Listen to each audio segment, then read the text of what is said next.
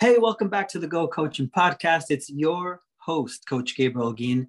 I have a very interesting guest. You guys are going to get a ton of value, not just in the business that he's running, but his story, how he's got here, and more exciting, where he's at right now. You guys are going to want to hear this. His name is Austin Kerr.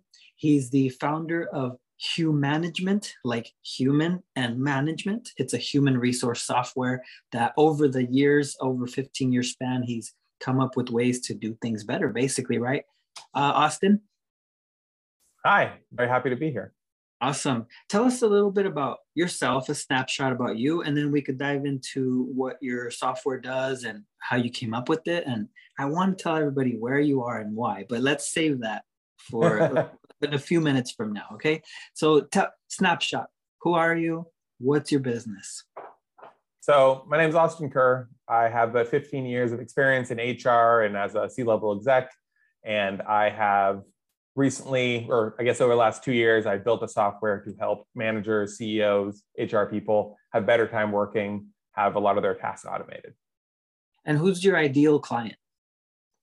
So my software is pretty universal, honestly. Most companies have employees and have the same burdens of dealing with the request, with training them, tracking their production, getting a promotion request, and all these sorts of time-consuming tasks. So pretty much any business can benefit from my software. The clients I currently have are like all over the map. Yeah. Okay. What do you think is the main thing that caused you to want to build your own thing? Because obviously there's probably a ton of stuff out there, and many people, I think, need your service, but they don't even know they need it, right? So give us like the top 3 reasons why you felt like you had to do this.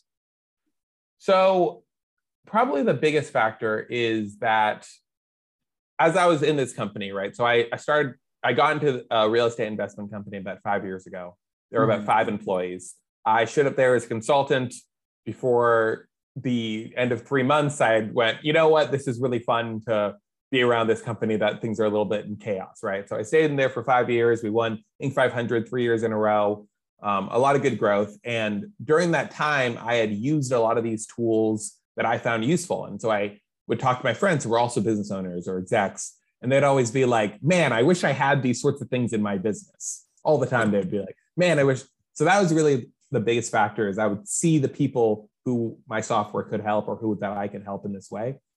Another big factor in it was honestly that I had spent 5 years building someone else's company. So I took a company that was just starting, things were in chaos as they are in any new startup. And we brought it to a very stable point, made a lot of people a lot of money. And in the end, it just wasn't my company. So in addition to like the pride of ownership that you can have, there's also subtle things like the ways that I wanted to manage or work with employees directly, some of the decisions I didn't agree with. And so it became really attractive to me to build a company that I could have it be my way, and I could have it grow as fast as I wanted to. Yeah. So those are probably like the 2 biggest ones. The third one is that I guess it's similar to the first one, which is just that it's unfortunate how many people have a hard time managing people. There's a lot of people, like a very similar thing that I keep running into is a lot of people start a business because they are really good at something. They're great at sales, or they're a great plumber, or they're a great whatever. And so they create a business to have the freedom to be able to make the decisions, same reason I do. But for me, I really want to create a business so I can create a workplace that people care and that they really enjoy where they're working and they feel purposeful, all that sort of stuff. A lot of people who start businesses don't start it for that reason. They start it a little bit, I wouldn't say selfishly. It's not like it's bad to start a business because you want freedom or income or stability for a family. But those people start a business thinking that they're going to be a great salesperson because that's what they are now. But once you start a business and you're successful, you get some employees, and now you're not a salesperson, like at all. Now you're just training, managing, dealing with problems, dealing with wondering if the employees are worth the money, and then they ask for more money. Well, should I pay to them? I don't know. All these sorts of things end up affecting managers. And I think it's why a lot of people don't like their job, is because the managers aren't necessarily building a workplace for the employees. They're building it for their own freedom, which they don't even get. So I know that I've helped a lot of people in that situation with my software. I've gotten the testimonials. And that's really, really cool because it helps employees and employers, and that's got better their life. So anyways, very passionate about it. So as an entrepreneur, like what would be your biggest piece of advice to other entrepreneurs who are trying to build something, trying to get out of the 9-to-5, freedom, which is going to take us to what I want to talk about is where you are and why. But what would you, if you had a group of young entrepreneurs, and you can give them one piece of advice, what would it be from you? So I would give them two pieces of advice, because the phrase that you, like the person that you just put me in the mindset of, is someone who's just starting. So when you're just starting, you have to embrace the chaos. Yeah. Right. So if you're going to start and you're going to try and get some clients, you're going to create your business, like marketing and sales is the first hurdle. So attack it. If there's a client who will give you money, but they need you to do this a little bit differently, then do it. For me, that's adding a few features or changing a tutorial, and I'll do it because I wanted to get that business. I wanted just whatever. You don't need to worry about how scalable it is or anything like that. So that's the first piece of advice. The second hurdle you run into once you get sales is, of course, employees. And the biggest thing I would say that people should do is, if you get to the point of employees, that means that you know what you're doing. You have some successful actions. You need to write it down. Write down your actions, because when you start hiring people, the problem you immediately run into is that they don't have the knowledge to be valuable. These people start and they go, great, well, now I work here and I deserve $15, $20 an hour, but they don't have any of the knowledge. And later they get the knowledge and they want more money, right? And you can get more value from employees by giving them all of the knowledge you have right when they start. And if they start with all of that knowledge, then they're able to attack the problems that still exist and bring immediate value to your business. So you're going to get a lot more of those out of those dollar per hours if you write down your knowledge and you make sure people get it. My software helps with this immensely. It automates a lot of work. Yeah, it's one of the main areas. You can just add a policy in there. When you update it, it updates the employees. It assigns them to them based on their employee group. It records attestation, all sorts of stuff. Anyways, we don't need to get into that. But even if it's not my software, you need to write things down. Yeah, I agree. Now, one thing that I talked to recently about a client, we went in depth. I talked to all of them about it, but recently it's about having like an operations manual. Like a lot of small businesses, like independent people with a small team, they don't have an operations manual. And I think what you're talking about there would help a ton with retention, right? People come in, there's a process.